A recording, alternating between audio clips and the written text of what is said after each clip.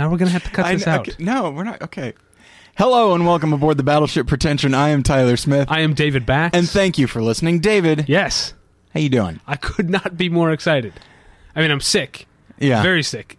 I've actually been really sick this week. Like, just woozy and, like, not sure where I am all the time. Sweaty, cold sweats. My eyes are bloodshot.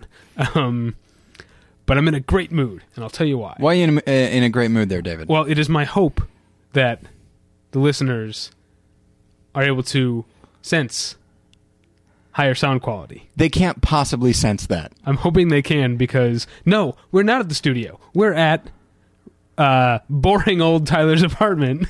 I mean that both ways. The apartment of boring old Tyler. And my apartment has been complimented by many of our guests. Thank you very much. Yes. One Emily Maya Mills just had nice things to say about it. You haven't heard her yet, have you, listeners? No, you haven't. In a couple weeks. But no, we have finally, your very generous donations have really helped us. I say really helped us. No, they went the whole way in helping us towards purchasing some new equipment. So I know we've had a couple of, at least one person has mentioned the very low buzzing sound that has been driving you, Tyler, crazy for a couple months now. Hopefully that should be gone. Everything should be fixed. We're even in a different part of the apartment right now. It feels very professional. Different kinds of chairs, less comfortable. I'll be honest with you. It'll keep our heads in the game. Is that what'll happen? I think so. All right. I got so complacent sitting in that big old overstuffed armchair that you have there. Man, oh man, you have no idea how complacent you got. Resting on my laurels is what I was doing, or haunches. Would you like me to talk for a moment? You've had that water bottle near your lips for like 2 minutes. I know what I'm doing here. Okay. I'm so excited. But anyway, there's a lot of reasons to be excited, David. We had Lorraine Newman last week. I still can't believe it. Very exciting. The live show was, when you're listening to this, last night. Let's say it went well. Yeah, let's say that. Yeah. Who knows if it did?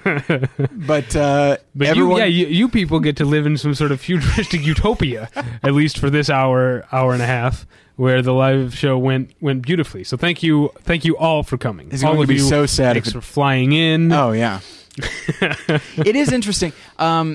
You're not much of a Facebook presence, but as far as the Facebook event, people RSVPing and such, people, I understand maybe not everybody quite understands what the live show is. Maybe they think it's something they can tune into on their computer. Perfectly understandable why someone might think that. I guess. But people from way out of state who I know have no intention of flying in, have RSVP'd yes, and that is off-putting. I appreciate your enthusiasm, but seriously, we're trying to get we were trying to get a good count for the show, and you're throwing us off. But next time, pay closer attention. But for those of you who did come, thanks for coming. I'm sure it went well. Mm-hmm. Kyle and Mike and Josh and Susan were all hilarious. That much I can say for certain now. No question about it. We were probably didn't embarrass ourselves too much. Remains to be seen. And that's it. Thanks for listening. What? We'll get you next time. Wait, what? No. Yeah, like I said, I'm sick. I meant thanks for coming. But anyway, we've had some guests recently. Lots of guests. We've got more to come. Yeah, we're kind of like I know you and I are of two different minds about the guest episodes. I think we talked about this the other day. What is my mind about? That you feel like the pressure is on when we have a guest, and I feel like the pressure is off. Well, that probably shows in the fact that I phone in those guest episodes. Well, I let them carry the whole thing. Most of the guests, there's a couple of exceptions here and there, but most of the guests most of the guest episodes are recorded here at my apartment, so I want to make sure it's clean. Sure. And so there's that, and also we in the past we have been caught unawares when a guest stops talking, and I was expecting, I'm going to say 4 more minutes of talking, and suddenly it's like, oh, now it's on me. So like I try to have a little bit more research done, or okay, not research, that's a little much. I try to have things in mind I want to say and things I want to ask. And of course, I'm always looking for like good segues into the next topic. Usually fail. But that's all right. And that's a Battleship Pretension trademark. Yeah, and so, or if we have a good segue, we will say, "Hey, everyone, look at that segue." Yeah. And so yes, for me, the pressure is on. I enjoy them. I always enjoy them, but yeah, I don't like the idea of letting the guests do the heavy lifting, even though they usually wind up doing. I am fine with it. But anyway, that's all to say. We don't have a guest. Yeah, it's good to see you again. How you doing? Yeah, good. Which means we're also back to the conundrum of what do we talk about at the top of the show. All right. Now, we've already done 6 minutes of taking care of that, but... TCB. Yes. Working overtime. Workout. But I have come prepared. Something has been on my mind this week in regards to movies and television in one of the cases that inspired me. This week, I've been watching HBO's Game of Thrones, and I also went to see. I can talk about it because the movie will have come out by the time this comes up. But I saw X-Men First Class. Now, the review has been out. The review has been out, days, and the movie has also been out. Now, obviously, X-Men First Class is PG-13, and Game of Thrones is heavily TVMA. But they both have something that kind of bothered me. Okay. You and I have talked about, since we started doing this show, I think our first episode, we talked about how we find ourselves, the older we get, becoming more sensitive to gore and violence. Yes. I have also, and maybe this is me becoming an old square, not a swinging bachelor anymore or whatever, but gratuitous TNA, as it were, has annoyed me more and more recently. And X-Men First Class has a lot of it, even though it's PG-13 TNA. It's all underwear clad, right? But still, a lot of just needless. Take what you can get. That's the way I look at it, right? And that's not actually the way I look at it, by the way. Sorry, everybody. I know that. And Game of Thrones is very much not PG-13. And this most recent episode, as of the recording, had a scene wherein a character whose name I can't remember because I can only think of him as Carcetti from The Wire because that's who plays him. Yeah. You remember who Aidan Carcetti Gillen is? Aidan Gillen is his name. Yes, but I can't remember the character's name anyway. He owns a brothel, and he has this frankly awesome speech, but it takes place while he's also observing essentially a lesbian sex scene training session where 2 prostitutes are taking turns pretending to be the prostitute and pretending to be the man so they can learn how to fake it, I guess, for men. And it's an interesting idea, but like I sound like such a square, but that scene was essentially pornography in certain points. And I found myself just getting, I mean, I don't have to fan myself or anything. I get annoyed or angry. Well, the implication being, of course, in the past, it wouldn't have bothered you. Why didn't it bother you then, and why do you think it bothers you now?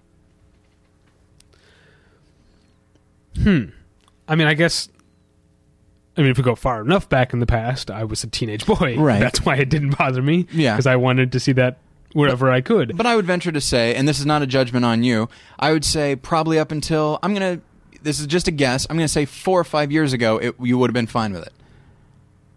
I wouldn't have been as bothered by it. Like I would have said like, oh, that was unnecessary, but it wouldn't have annoyed me. Whereas now, I guess I just, the internet exists and pretty much everyone has it. So pornography is not this like, it's not what it was when I was a teenager where you have to like, if you can find someone's Playboy, you hold on to it with dear life or whatever, right.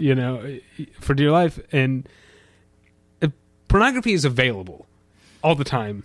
Yeah. To anyone, any kind of pornography you want. It's all out there. Mm-hmm. So I feel like that puts more pressure on things like Game of Thrones to justify their use of nudity and simulated sex. So so you're saying that back when porn was not quite so readily available, because yes, you're right. With the internet now, it's almost like it's at the speed of thought now. Yeah, it's just. It's like, you know what I'd like to see? The thing I'm seeing right now.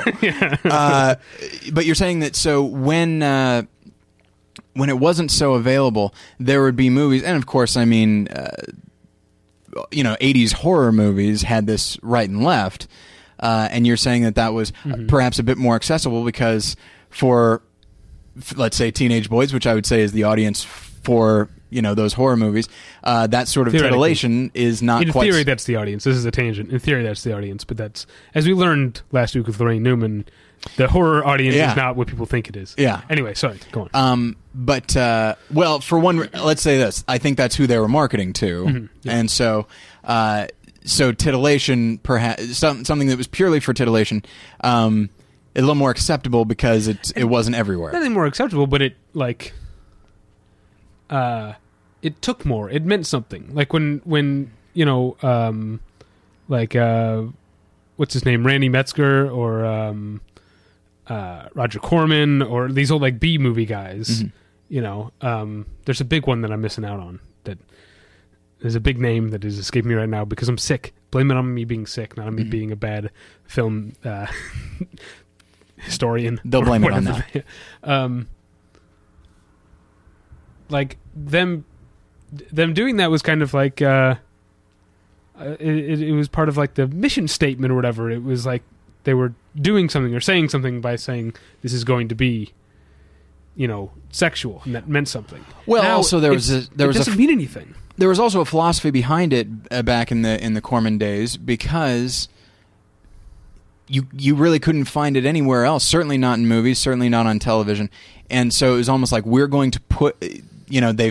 There's a line, and we're going to get as close to it. In some cases, cross it. There was almost an ideology behind it, which is let's see how much we can get away with. Whereas now it's like, well, anybody can get away with anything. Almost anything that's legal. And so after a while, it's just like, yeah, okay, Game of Thrones. You haven't. Here's what Here's what you could throw at me is interesting characters doing interesting things. That's not something you find everywhere. By the way, Game of Thrones has plenty of that. I complained early on. I had some problems with the early episodes, but just sidebar here: the last few episodes have been so fucking good that I am now completely on board the Game of Thrones train. And that's another thing that it has in common with X-Men First Class is you were a little iffy about it at first, but you wound up absolutely loving the movie. That's so not true. But you're in the minority on that one. I'm told. Yes, I've learned. I don't. I try not to read other people's reviews or get a sense of what people are thinking of the movie until after I've written my review. Mm-hmm. And yes, it turns out I am in the minority on X-Men First Class. So. I guess you guys all love it. Have fun. It's fucking terrible. Terrible? Come on, you didn't even say it was terrible in your review. I didn't say it terrible. It does stink. Oh my gosh. Maybe this is why we get bad reviews. It's because we just wind ourselves up until finally we wind up, I'm going to say, dismissing anybody's opinion that isn't ours. No, yeah. I will say about X-Men First Class, in all seriousness, there are parts of it, in fact, large parts of it, that do stink. And there are parts of it that are very good, or at least show the promise of being very good, and that actually makes the movie worse, because why couldn't the movie just be about the good stuff, and why does it have to have all this dumb stuff in there? Anyway, I'm not going to go into details, because I know a lot of people haven't seen it, but you can read my review on the website. That's that. Any thoughts on the nudity, simulated sex, TNA discussion? Well, there is... I mean, it's interesting... you and I have had the idea, and listeners have suggested that we do an episode about sex and nudity in film, and we have not done it. We haven't done that episode yet. There's a very specific reason why we haven't done that episode yet. Yes, we do want to get a specific guest, and it remains to be seen whether or not we can get her. So, anyway, it is something that is intriguing to me because after a while, I mean, I'm sure there's plenty of people that watched that scene in Game of Thrones or see the underwear-clad characters in X-Men First Class, and I'm sure they're like, oh, this is nice, but at the same time, like, after a while, that becomes boring because that's the norm.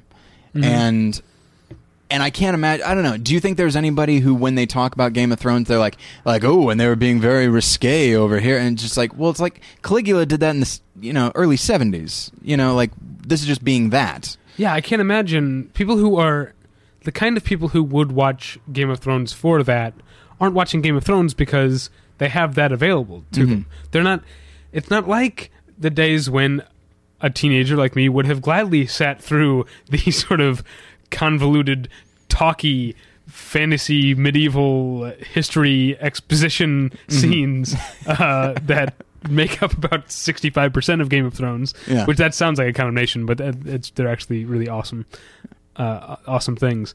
Back then, there are people who would have sat through that for the occasional, flash of tit, but now those people can find it elsewhere, so that's not even the audience. And even back then, it's like, I'll just watch The Last Boy Scout if I want to see that, and that's at least a little more fun and not quite so talky. Yeah. But Last Boy Scout, of course, for people our age, that was the one. It's like, hey, did you hear that in The Last Boy Scout, this movie that should never be remembered for any particular reason?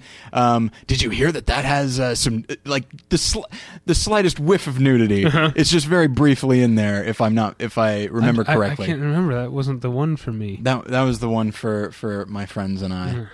So, but I don't know. Maybe we all had our go-to. It's like, what is it?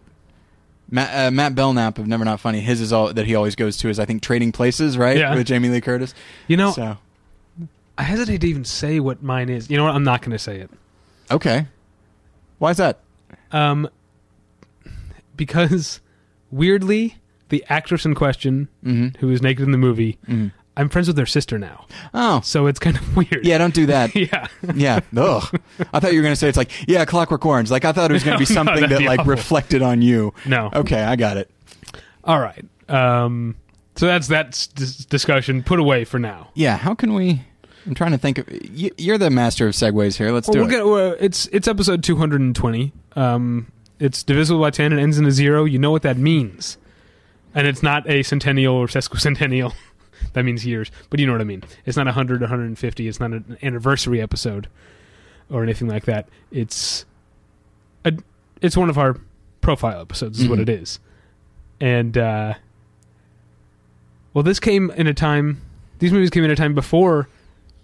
certainly before the MPAA, and most of them in a country that didn't have the MPAA. Indeed. And, pre-code. Yeah. In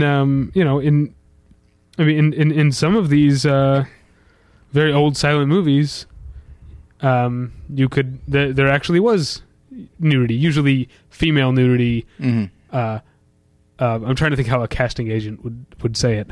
Upper frontal nudity, I think, is how it would be described. Generally rather chaste, almost painterly. But we're going to be talking about a director that, I guess, bucked trends or conventions in many ways. He was quite a rebel in his day. All right, and that director, as you already know from the episode title, and have known for 20 minutes, is F.W. Murnau. And another thing that's worth mentioning right here from the beginning, as usual, we're going to go chronologically, and weirdly, I've seen more of these than you have. You're the silent movie guy. I'm the silent... you know what? First off, I've seen a fair amount of silent movies, but more specifically, silent comedies are what I'm fascinated by. Buster Keaton, Harold Lloyd, Harry Langdon, that sort of thing. Silent film in general, of course, there are ones that I love, and I've seen... Quite frankly, I feel like, with the exception of Chaplin and some Keaton and... Metropolis and Potemkin, there's not... If you've seen any silent films beyond that, you've probably seen more than most I would even say cinephiles. There are the staples, and then there's ones that even they haven't seen. And I'm like the first step beyond that. There are some people that have just seen literally everything, and it astounds me. So I've seen some, but like in this case, you've seen way more than I have because I have a hard time committing to this sort of thing. I don't like being told what to do.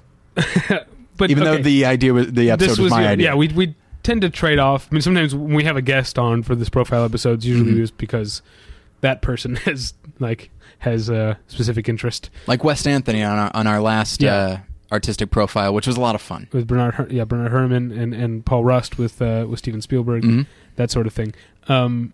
But yeah, we trade off picking, and Tyler did pick this one, and I took the assignment to heart. Absolutely. I watched a lot of these and had a lot of fun doing it. But what's worth mentioning, this is what I was going to say right at the beginning, and what's fascinating is that all the movies we're going to be talking about, sick, were made in less than 10 years. Yeah.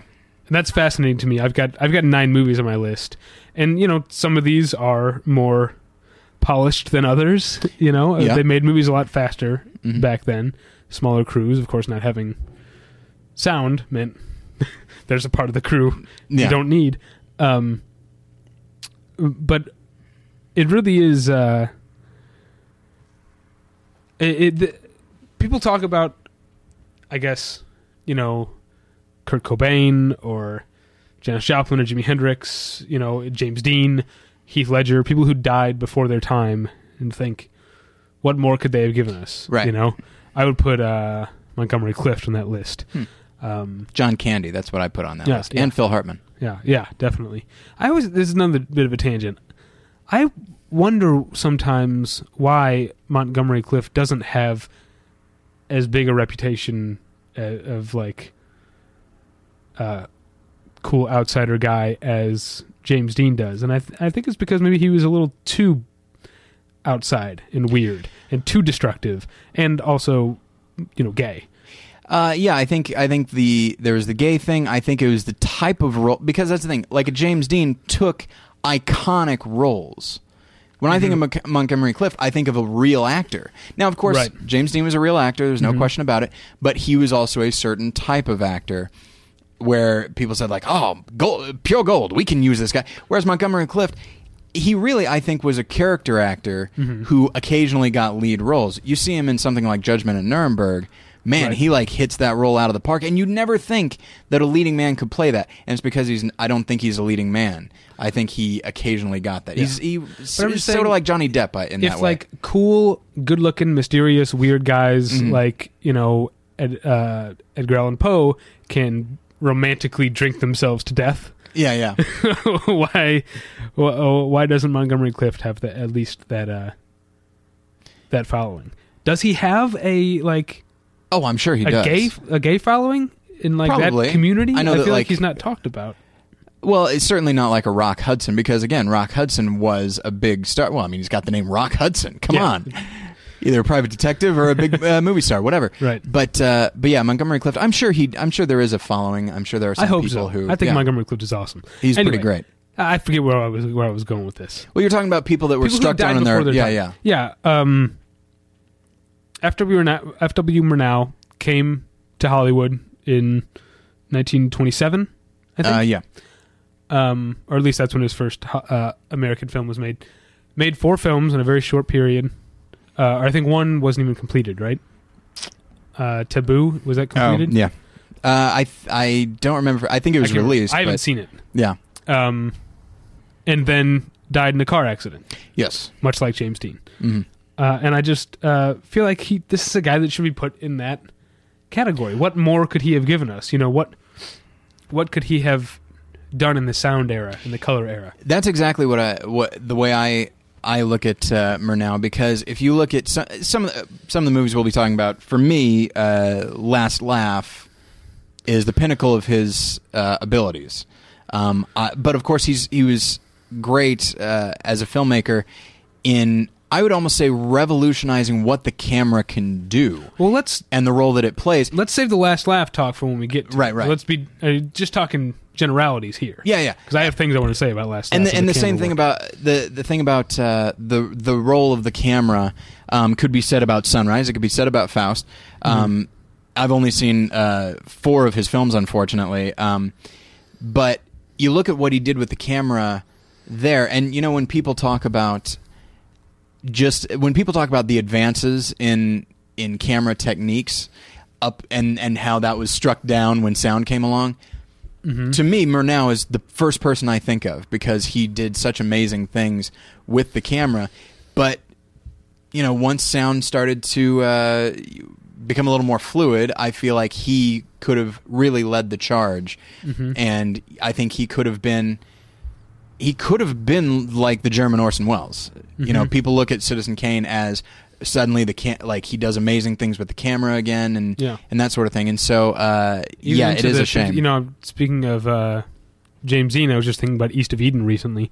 My girlfriend got the DVD from Netflix. I haven't seen it in years, but Elia Kazan was also a guy who probably took a lot of cues from Orson Welles in terms of framing, and Murnau probably could have blown him out of the water and wouldn't have named names either. I'm just gonna say that we can lionize these people when they died before they had a chance, so he would not have named names. I don't think so, but he was. In fact, his name probably would have been named. He was part of some very far left organizations, but. When I say a German Orson Welles, I don't mean to imply he would take his cues from Orson Welles. Quite the opposite, in fact. I think he probably would have arrived there maybe even a few years before. Yeah, maybe Elia Kazan would have been borrowing from Murnau. Yeah. And by the way, I don't mean to... I mean, obviously, Elia Kazan, will burn in hell for what he did. But as a filmmaker, I am a big fan.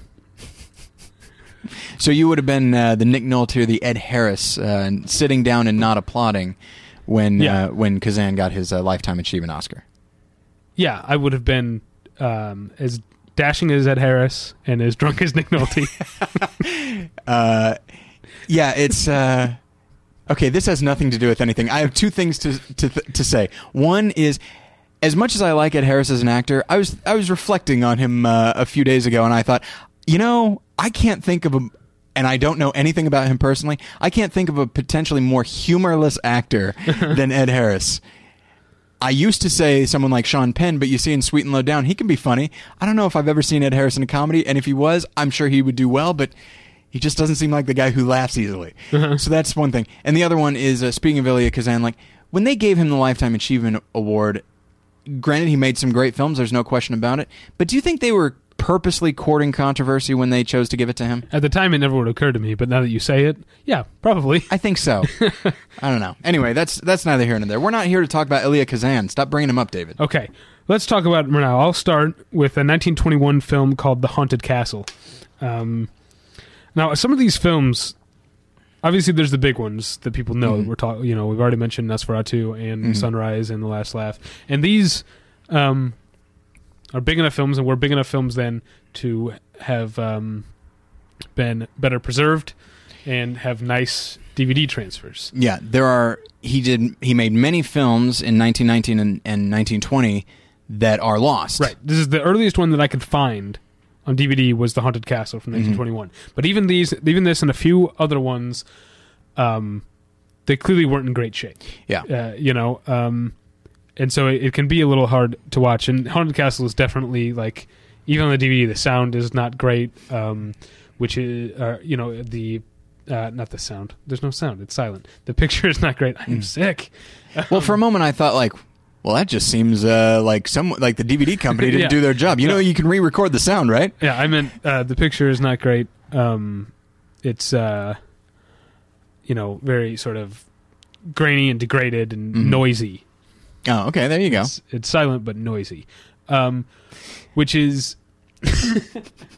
you child. I'm such an idiot. I'm so sorry. Which is already with the movie like The Haunted Castle, already very hard to follow. There's a lot of people posing as other characters. Oh, and, good. So you can't tell the difference between the character. No. Well, that's a man and that's a woman. I know that much, and that's kind of all you can you could do. But what I do want to mention with Haunted Castle is this labyrinthine plot that it has, because in a couple of his early films, even into like Faust, I mean, I guess these are all kind of early since he died so young. Yeah. There's a lot going on plot-wise. Like, a lot of his films are very plot-heavy. And that definitely is the case here. This is kind of a murder mystery type story. It's a bunch of people. It's the standard sort of bunch of people gathering for a hunting weekend, you know. And this time it's a castle. And I think the Haunted Castle, that can't have been the original German name, because there aren't ghosts in this movie or anything. It's basically, perhaps all those people were dead, David. Think about it. Basically, a guy shows up unannounced for the weekend who this whole society or whatever thinks murdered someone else years ago, and he's been in hiding. And really, it was someone else who was also there who did the murder, and this person has shown up twice as two different people. It's been a while since I saw it, but that is surprisingly complex for a silent film. Even if they extensively used, cards and such, which I know that Murnau was not a big fan of. Yeah. He liked to tell stories almost exclusively visually. Yeah, and that's another thing you'll see a lot here is, so many of you were talking about at the beginning, the silent movies that people think of, the silent comedies, or Nosferatu is one, Potemkin is one. They tend to have big visual like sequences, or just motifs that are visual. The silent comedians obviously were a treat to watch. Right. Murnau was good at taking things that could have been stage plays, and in some cases probably were. Tartuffe certainly was, and making them interesting and fun to watch. The Haunted Castle hints at this. Again, not very well preserved, so I don't feel like I have full authority to judge it, but it seems like it's a hint of what's to come, and kind of a slight film. Well, and also to go back to some of the lost films, of course, they're lost. We can't see them in their entirety, but there are stills, and the stories themselves are also very theatrical. His background was theater, and I think if you look at, now, of course, you talk about the Haunted Castle, and I would actually say the same with Nosferatu. His staging and the way he uses the camera is theatrical, in the sense that if you were to look at Last Laugh or Sunrise, you would find it hard to believe it was the same director, because he was, this is not necessarily a flaw, because he also brought theatricality with performances and art direction, and so there's nothing wrong with that. But he seemed to, especially once he teamed up with Emil Jannings. Oh yeah. And so I feel like he was almost sort of the Toshiro Mifune of silent German cinema. I'd say that's about right. Swinging for the fences. Yeah, but and so you almost sense, and we haven't gotten into Nosferatu yet, but one thing that always fascinated me about that film is that the German expressionistic elements are almost purely in the art direction and makeup, not much in cinematography, and so it almost seemed as though he was still kind of finding his sea legs as far as being a film director, as opposed to someone involved in the theater. And it makes me, but having seen stills from, The Boy in Blue and Satan and Dr. Jekyll and Mr. Hyde and all that, having seen stills from those, they really do almost look like filmed plays, but he wasn't opposed to shooting on location and that sort of thing, which in itself is rather impressive, considering how many German expressionist filmmakers like to just create reality from whole cloth inside a studio and that sort of thing. So I don't know. It's interesting to watch his evolution as a filmmaker get more comfortable with the camera as a storytelling device. Yeah. Well, to get into Nosferatu, we'll see. There's two sort of main themes that are going to show up a lot in his work, and that's trickery and temptation. Yeah. Temptation specifically comes in so much later, but he's also kind of a precursor to, or I guess he was sort of a contemporary actually of Alfred Hitchcock. In terms of pulling a fast one on the audience and characters pulling a fast one on each other. It's something you see in a lot of these films. But as they go on, he gets more and more moralistic. Not that he was ever not, right? But that plays a big part later on. So let's get into Nosferatu, okay? Which also has this element of trickery, specifically in its climax. I guess this is a spoiler for Nosferatu. It's from 1922. Yeah. The idea is the only way to beat the vampire is to tempt him with, is it a virgin's blood? I think. I believe so. Yes. And he will sort of have so much fun drinking this virgin's blood that he'll lose track of time, and then you get him in the sunlight. Get him. You get him. Yeah, and you know what? I'm not. Now that I think about it, I'm not 100% sure it's a virgin's blood. That is probably what it is, given the circumstances that this is like a fiance and all that sort of thing. But either way, it's something pure, right? And something that can be corrupted, right? Which is one of his themes. Yeah, very much so.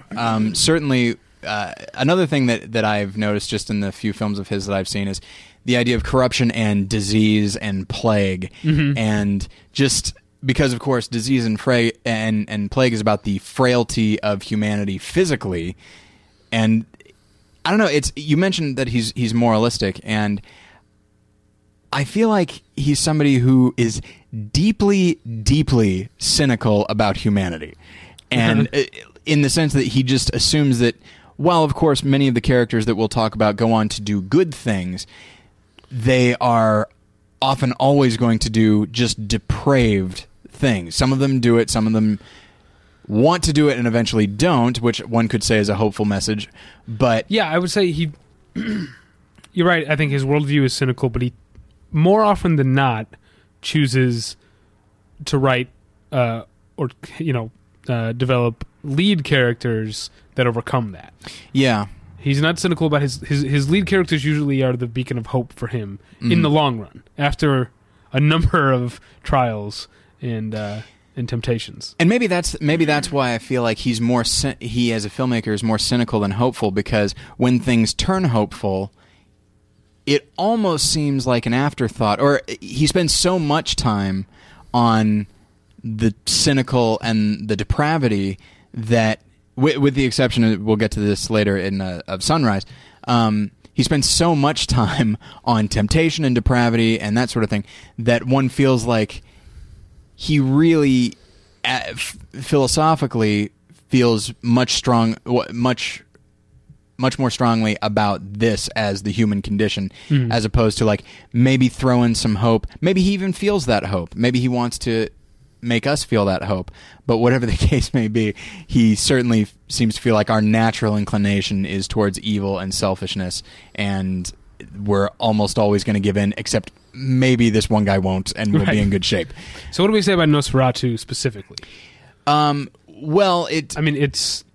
It's Bram Stoker's Dracula, but not technically. Yeah. I mean, the story is exactly the same. Yeah, I mean, he takes a couple liberties here.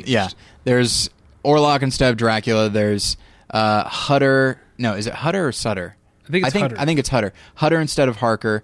There's Knock instead of Renfield. And so, yeah, and the basic stories are the same. Of course, he does, I think, simplify Dracula a great deal. But yeah, and what is interesting is one of the big changes that he makes is that the character of Dracula, sometimes, as in like the Francis Ford Coppola interpretation, but also in the original novel, sometimes Dracula is seen as quite hideous, other times incredibly alluring, and other times just, an animal of some sort. And so the difference between and at the time on stage, Dracula was, often the alluring one, and so for Murnau to make sort of like a James Dean or a Montgomery Clift would play him. One could say that, yes. I hate you so much. But so for Murnau to, and he actually did not design he did not come up with the design for Count Orlok. It was I think it was Alban Grau, his producer. But either way, those were just like sketches, and Murnau, to his credit, said, "Yeah, I think I want to do go as close to that as possible," and creates in the actor Max Schreck, and just creates this rat-like, like even as far as monsters go, he didn't create like a wolf-like or a bat-like. He creates just something that is just a pest, and something that of course carries pestilence and that sort of thing. And so like, there is nothing alluring about that character. He is thin and white as a sheet and has these little rat teeth, doesn't even have like the cool looking fangs, and just has these long fingernails. Just nothing about him is the kind of thing that you're like, oh, this puts me at ease, or just it's repellent. Yeah. And I respect that a great deal, that he'll build a movie around that. And I don't know, it's that is the first instance of expressionism not the first, but like it's the in my view the most important element of expressionism in the film, in the same way that I would say Dick Tracy is expressionism, where the character's inner evil ugliness is so rampant in them that it becomes who they are physically. Right. Well, you talk about pestilence and plague, and another thing about Nosferatu that is not the sort of romantic Dracula story that we know is the act of like the actual feeding. If you look at something like, say, Buffy the Vampire Slayer, I don't know if I've ever talked about the TV show before, but the actual act of a vampire killing someone is supercharged with like sexuality, and there's like a swooning nature and like this sort of dominance and submission. It's a very sexual thing. In here, it's just kind of gross. Like he really does seem to be feeding off the way that a parasite almost would. Well, they also compare it to a spider. There's a scene where Knock witnesses a spider cocooning. That's probably not the word they use, right? Well, I'll just say cocooning a fly and then feasting on it. Okay. And just like, just basically draining it of blood.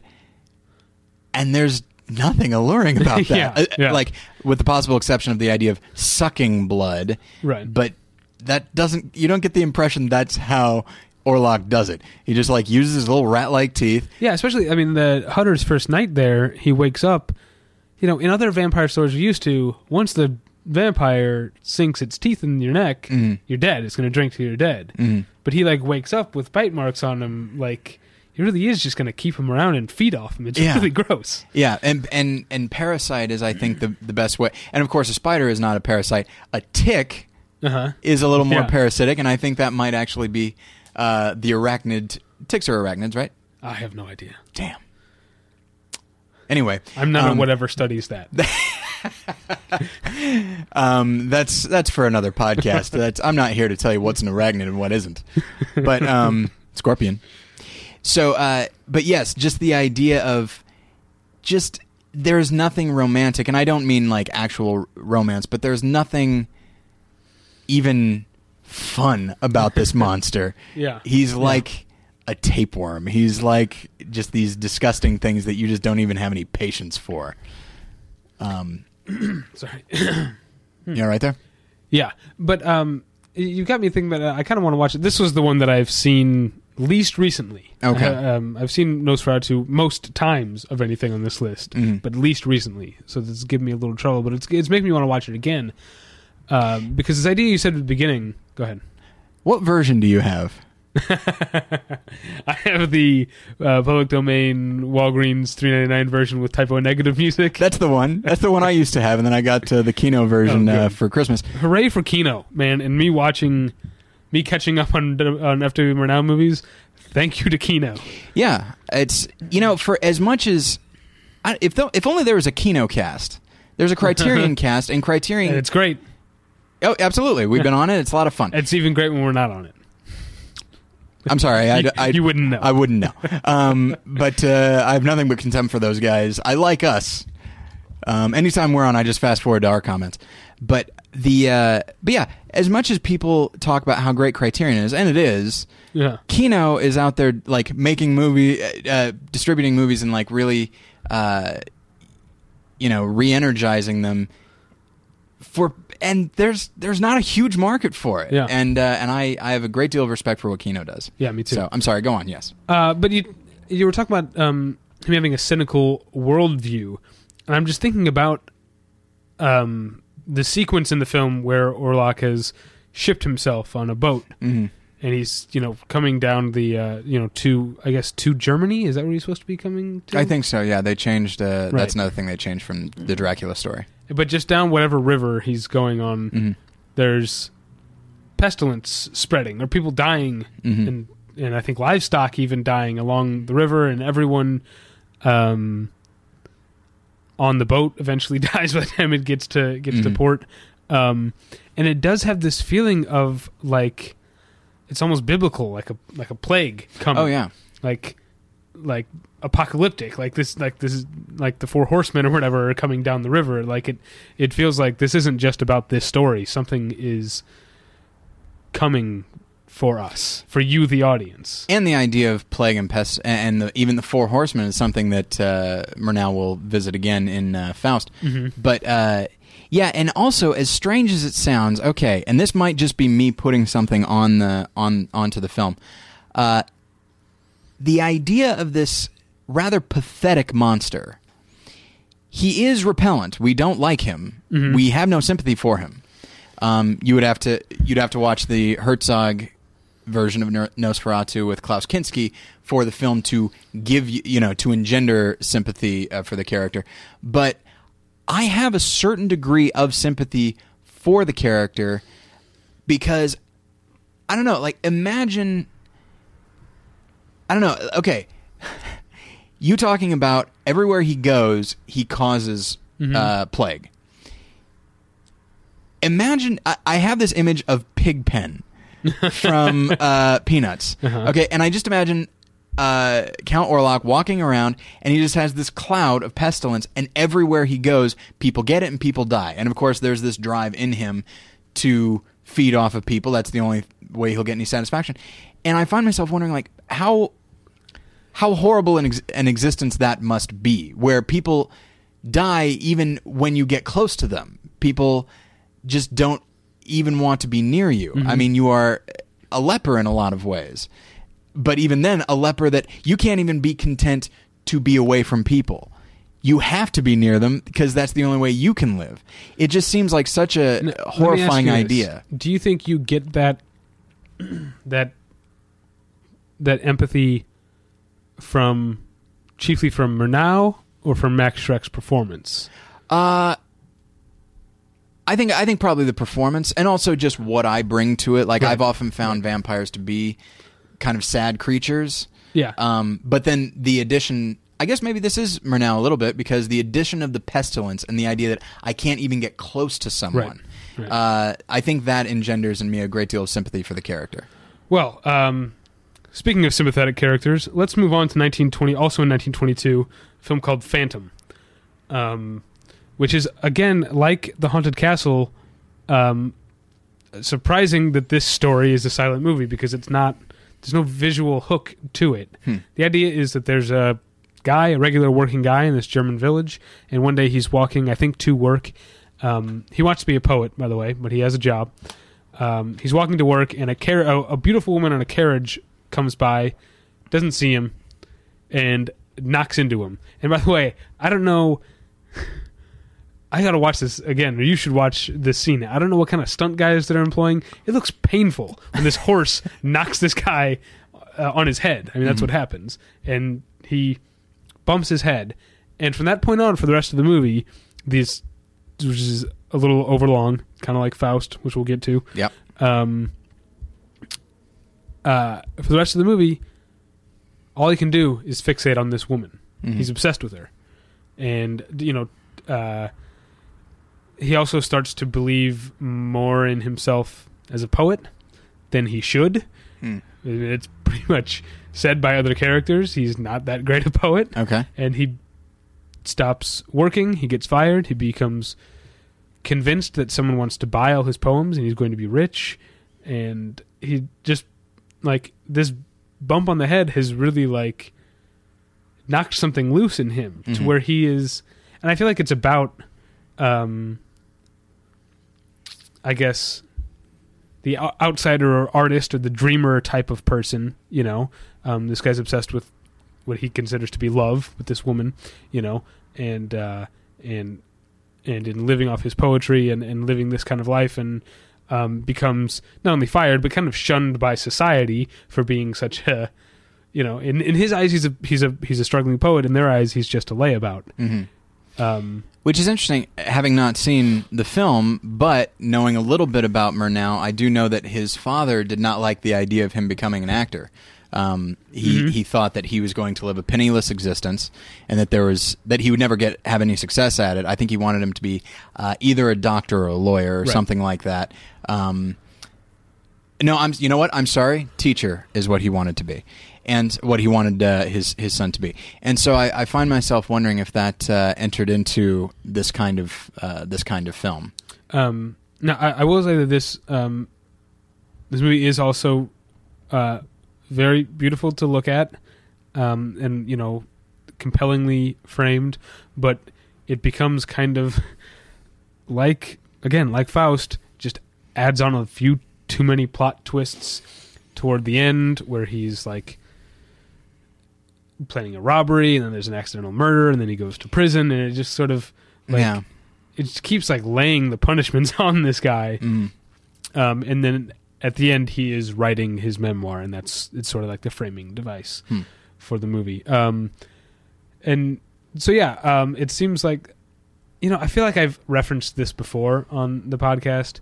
There's this great scene in 6 Degrees of Separation, which I know is a film but was a play first, of Donald Sutherland in the movie talking about seeing his kids as toddlers and going to their preschool class and seeing their hand paintings. And this guy's an art dealer, a collector in the movie, Donald Sutherland is, and he says, like, to the teacher, like, every one of these kids is a genius. These are all brilliant. How do you do it? And she said, I just know when to take the paintings away from them. And I feel like there's a couple of points where maybe someone should have stepped in and said, that's enough for now. That's enough for now, Murnau. Nice. But that is something, because I watched Sunrise today, and it's kind of a feeling that I get from him in that film, but not in the sense that there's a lot of plot developments, but just like making a certain point many times. And I'm not here to tell you that Murnau was a subtle director. He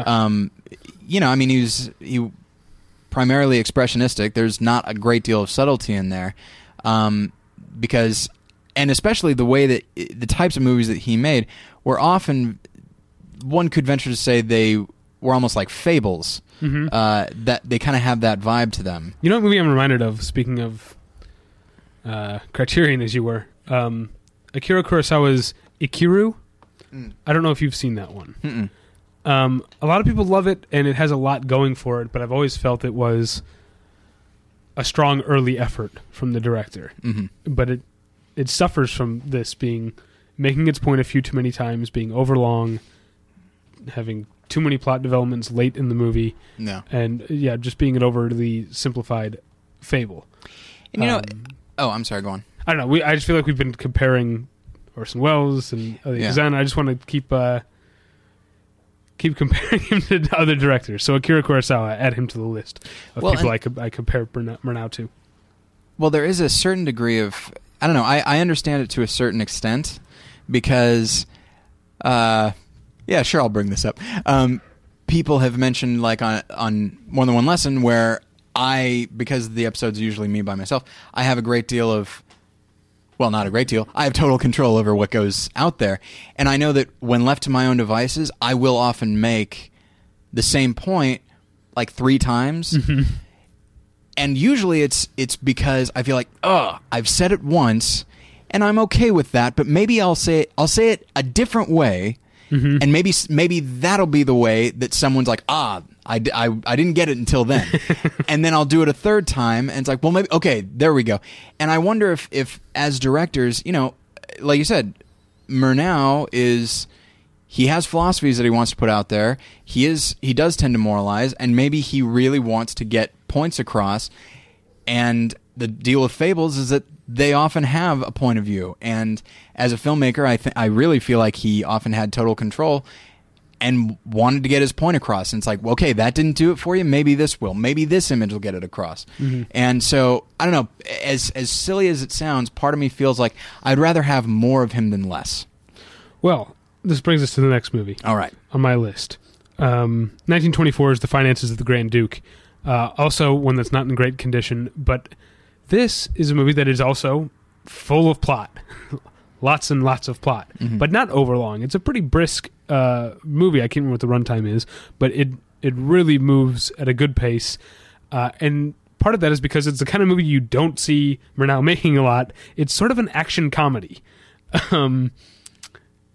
It's got a farcical element with it keeps adding more and more characters. It's got espionage and intrigue, but in kind of a fun way. I mean, the general story is that there's a Grand Duke who is the ruler of this tiny island nation. Mm-hmm. The entirety of his, I guess, purview is like his mansion and a few other acres of the island that some villagers live on. It's not very big, but he's run out of money, and other people are trying to, by hook or by crook, get the island from him. And in a lot of ways, some of them cunning, some of them hilariously happenstance. Okay. Things end up working out the right way, but it jumps all. The movie jumps all over Europe and has it keeps adding more characters. It's a really fun watch. Again, the DVD, it's as good as they could do. They clearly pulled from different prints that were found because the sort of color and state of the print will of the image will change from scene to scene sometimes. Mm-hmm. It's if you can deal with that, it's very much worth a watch because it's an unconventional film from Murnau and a lot of fun. Would you like to take a break? No, I'm good. You sure? Yeah. Okay. Let's go. All right. I don't have to cut this out. Okay. All right. Sorry. Okay. So are you ready to move on to let's move on? Okay. Also in 1924, The Last Laugh. Take it away, Tyler. Okay. So this is my favorite Murnau film. Of course, that's based on the fact that I've seen 4 of them. But also, I've seen 9, and it's my favorite as well. Okay. In fact, probably one of the best films ever made. Yeah, and it is one of my favorites of all time. It is astounding, and of course you saw Phantom, you saw The Finances of the Grand Duke, so like you've seen him evolve as a filmmaker more mm-hmm. than I have, and if he's making action comedies, with Emil Jannings and Conrad Veidt as a couple of cops. Who don't really like each other. A comedy, like a suspense comedy. Because there's not a whole lot of actual action. Okay. But anyway, that's beside the point. That's me being, I don't know, semantics. Fair enough. So, what are you doing? I'm playing with the stuff in your... We're in a new part of your apartment. All right, fair enough. There's new things for me to toy around with, so I'm playing with the stuff in your apartment. It's interesting. My cat has the same instinct. So, he's lived here for 4 years. So, what do you... Those are Jen's photo cards. All right. So, anyway, so The Last Laugh, I think, is... When I watched it, I had seen a couple of sequences back in school, and I remember at the time being like, wow, this is really amazing, because the only Murnau I had seen when I saw those sequences was Nosferatu, and while he had definitely had a visual flair. Yeah, there's a lot going on in Nosferatu visually in terms of light and dark, of angle and lens choices. But yeah, there's a new element added in The Last Laugh, which is the sort of floating on the wind nature of the camera movement. Oh, absolutely. It's astounding. I would if I had just seen Nosferatu, I would not say this, but when I saw Last Laugh, and I saw Faust in school as well, and I didn't get a strong sense of this with Faust, but with Last Laugh, that's when I started thinking, like, this guy is a virtuoso filmmaker. Like, he just can make the camera do anything he wants, which is something you didn't see very much at the time, and especially the fact that he chooses to employ it with such a small story. The idea here is there's a character. Yeah, it does differ from a lot of the things we talked about. That it's remarkably simplistic. Yeah, very straightforward. And so the story, Emil Jannings plays a hotel porter, and he's an older guy. He's been doing this for years, and he's starting to get to the point where he can't do it quite so well. And but he's well respected in his community. It is notable that his character is never given a name. That's not an unusual thing for silent film, but he is known in the film as the hotel porter. But then he gets busted down to bathroom attendant. Right. So it's like, well, if you're known as the hotel porter, are you now going to be known as the bathroom attendant? And so and his wife is actually research or studying up or whatever for this episode, I saw a funny thing that Murnau said about the movie. He's like, it's clearly fantasy because everyone knows that a washroom attendant makes more than a doorman. I didn't know that, actually, but maybe it was the times. Every washroom had an attendant, every door had a man, but he's kind of a proud man. Yeah, early on, and I think the reason the washroom is symbolically lesser than the doorman. When he's the doorman, he's sort of the public face of the hotel. Absolutely. He represents the hotel, and that means a lot to him. Yeah. Whereas, this particular washroom is not just a bathroom. It's like down a set of stairs. It's it's essentially the dungeon. Well, and it's also, the bathroom is where you go to do things that are largely undesirable. And this is the guy who hangs out and probably has that stink on him all day. And so, yeah, it is definitely a downgrade. And what's more is you discover that it's not just in this guy's mind. Like, his wife is a little embarrassed at the idea of him no longer being she takes pride in who he is as well. And so the story is pretty simple. And I wanted to bring this up earlier when you and I were talking about the stories and the plots of a Murnau film. Yeah. And that he goes into surprising detail for a silent filmmaker. I would say that while the emotions are very large in his films, they are also very, very complex. Like, you can't really boil them down to one thing. I guess you could say, like, well, the hotel porter, he's a prideful man, and then he has the pride taken away. But it's deeper than that. It's also his very identity as a man and as a member of the community, as a human being. And there are no cards, by the way, in The Last Laugh until a surprising turn of events towards the end. We'll get to that. And so, there's no cards. This is all purely visual. So he has to, and maybe that's one of the reasons why the story is so simple, because the emotional state of this character is so complex. And I think the performance by Emil Jannings is wonderful, even though it is kind of over the top. It's comedic and heartbreaking. And then go ahead. In addition to, what? You should finish your thought, actually, because I was going to take us in another direction. Okay. And one thing that I like is that this film is told completely from this man's point of view at all times. This is when Murnau really uses the camera to create emotion and make us feel his emotion, whether it be like a fantasy sequence where it's like, oh, I'm as strong as can be. I can lift this trunk, no problem. Yeah. To, him being like drunk, and just, it always puts us in his state, no matter what his emotional state is. It could be triumph or whatever. And what's astounding is how well, not only does he show you the entire inner life of this man, but also without title cards, he really gives you a sense of the man's world. Both the world of the hotel, which we see at the beginning. There's an extended sequence of like cars pulling up, and him getting the baggage and stuff. That's right at the beginning of the film, right? Yeah. Okay.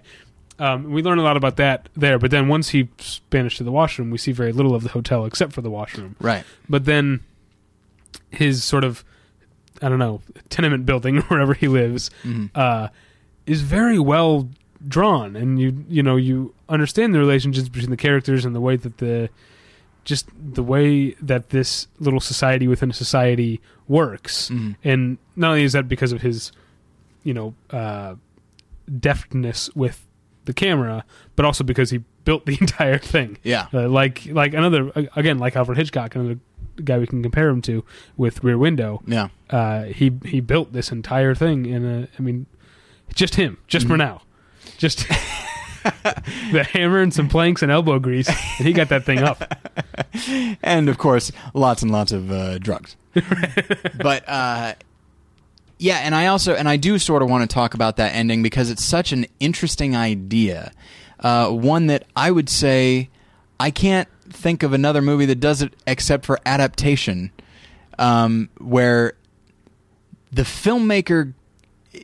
We can spoil this, right? Yeah, I think I'm okay with that. All right. The filmmaker basically gets involved by saying, like, okay, this guy's story is too damn sad. And nobody wants to see a sad story, right? And don't we all want good things for this man? And so suddenly the guy comes into... The hotel porter comes into a great deal of money. And then we see a great deal of style in performance, in cinematography, and in the events themselves. Because so far, the events all seem like they could, like a thing that could happen. Of course, in the fantasy sequences, like we're going inside someone's head, but the facts of what are of what's happening, that's all very real. But then in this moment, like with this guy, when the guy suddenly comes into money and he just becomes Mr. Moneybags and he starts throwing it around and all that, he's got this, I think, a comically large cigar, if I'm not mistaken.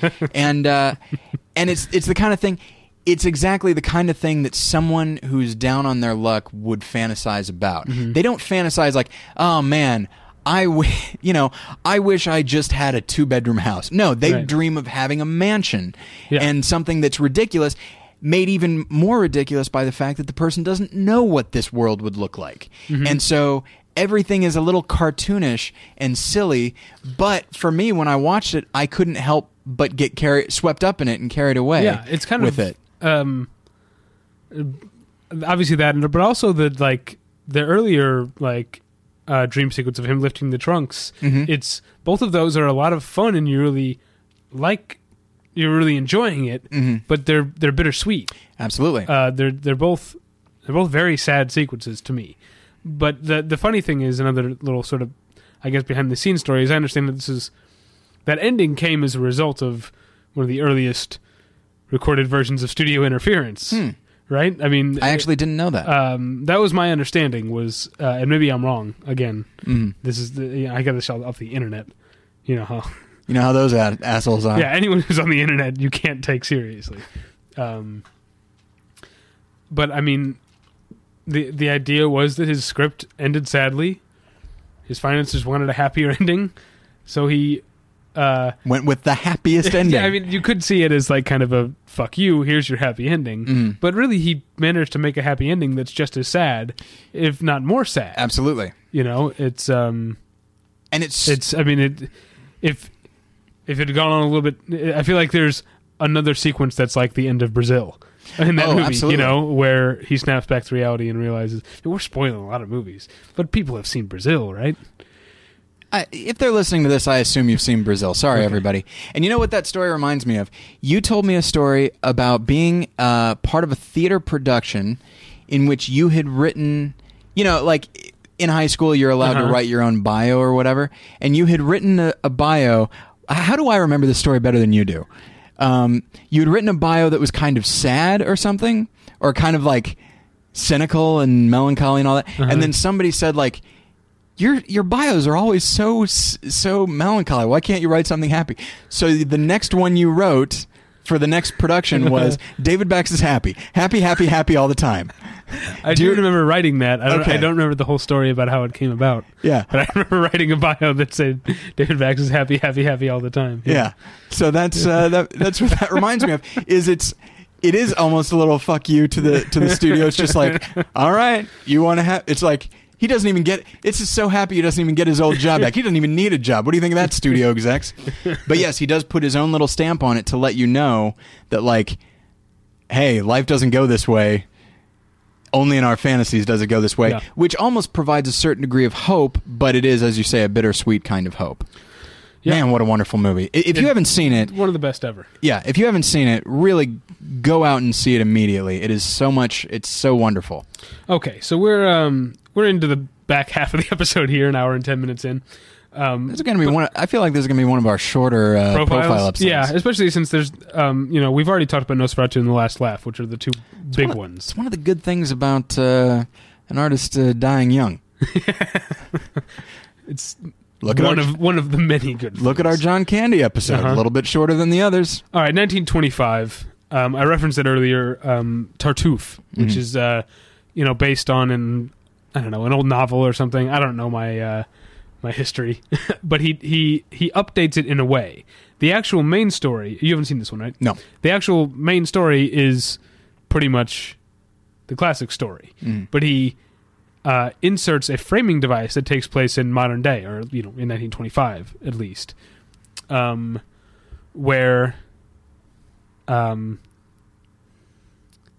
again, this plays into what you said about Phantom, about people not wanting, about his father not wanting him to be an actor.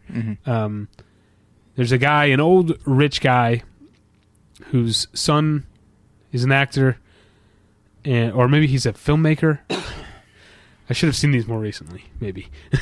Well, that's all right. You saw them when you should have seen them. And, right, when we were first going to talk about this almost a year ago. Yeah.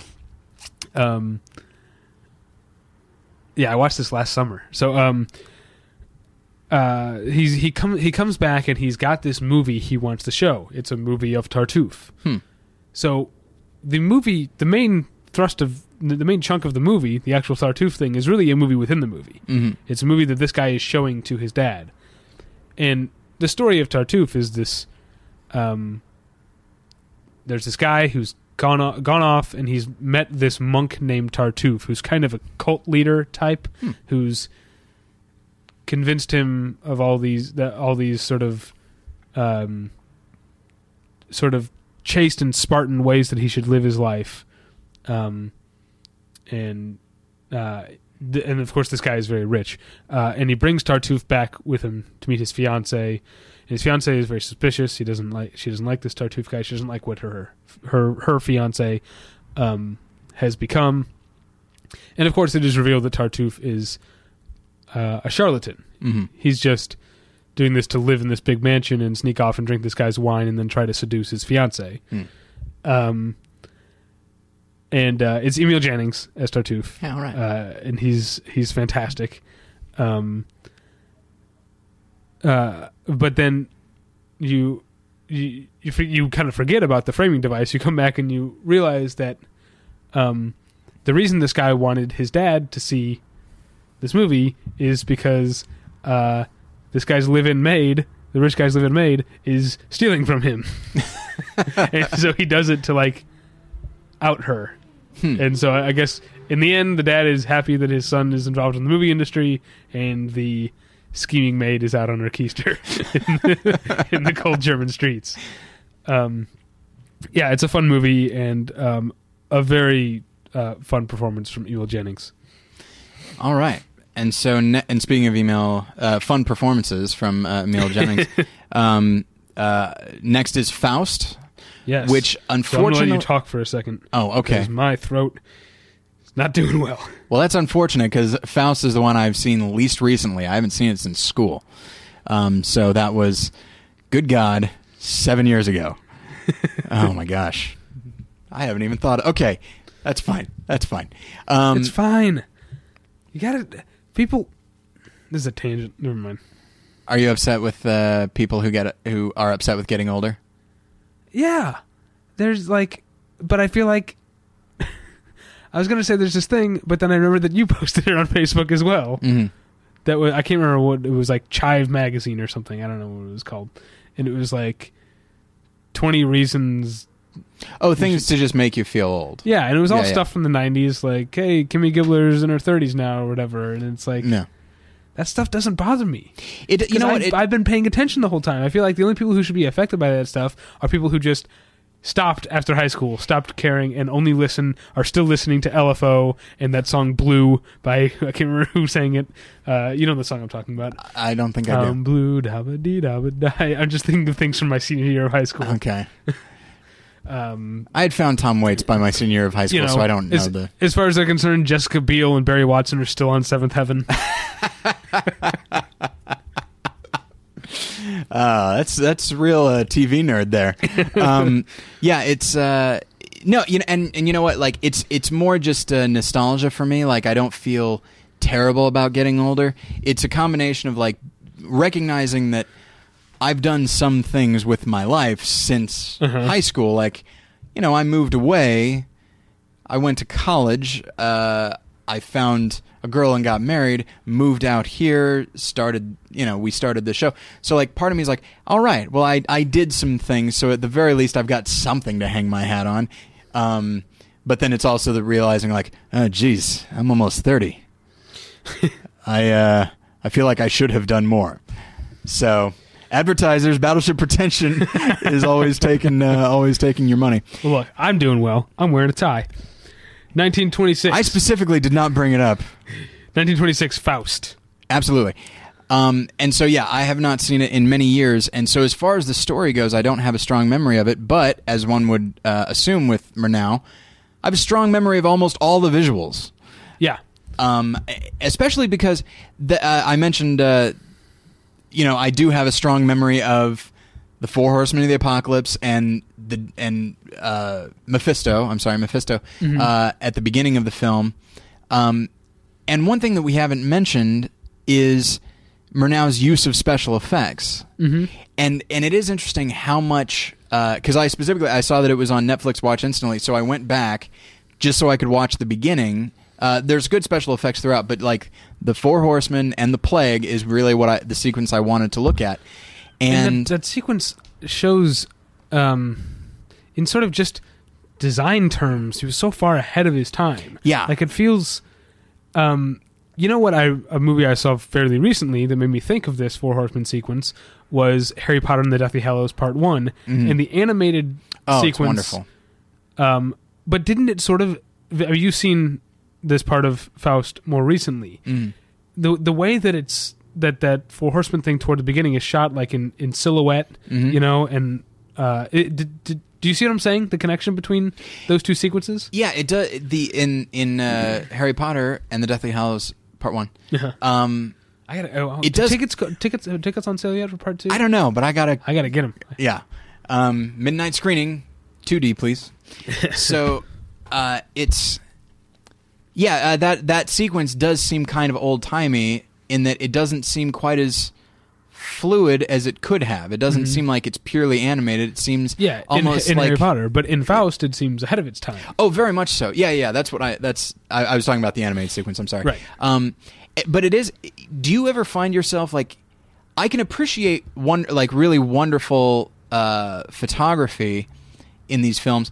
But when it comes to special effects, do you ever find yourself just thinking like you don't think they're cheap, nor do you think they're amazing? They're just there because for me, like I'm so used to seeing special effects of all kinds in movies and television that when I see it done well, even in older movies when I knew a lot more went into it, I find myself, it doesn't even register, and I have to remind myself, oh yeah, this wasn't easy, and the fact that it's relatively seamless is a feat.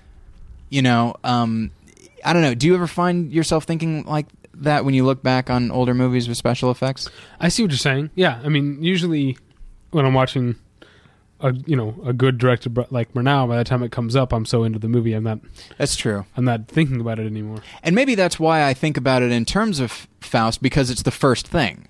You know, it doesn't come about 40 minutes in or an hour and 40 minutes in. Yeah, that's of an hour and 55-minute movie, by the way. Yeah, it's a little long. But yeah, but if it had come in then, I think I'd just like, yeah, par for the course. But to start off, first off, the choice to start off your movie with that is a little interesting, and I like, as far as story structure, I do like that Murnau took the story of Faustus, and in many ways the story of Job, and put them together, and that's something I'd never, as far as story, that was something that I remembered.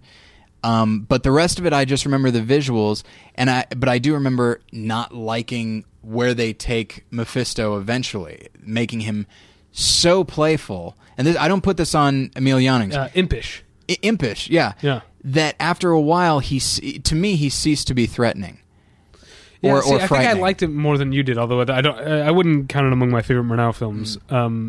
I think I'm okay with Mephisto taking pleasure in how much pain he's causing Faust. That's the character, right? Faust? Yeah. But also just being sort of hedonistic himself. Yeah. It seems right.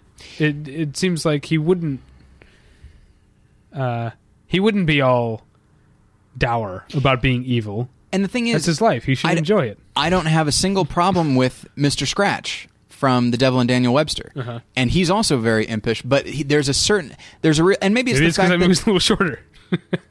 yeah, maybe. But the thing is, sorry to interrupt. That's fine. The Devil and Daniel Webster isn't that much shorter, but it's not as. It has a nice normal arc, whereas the problem.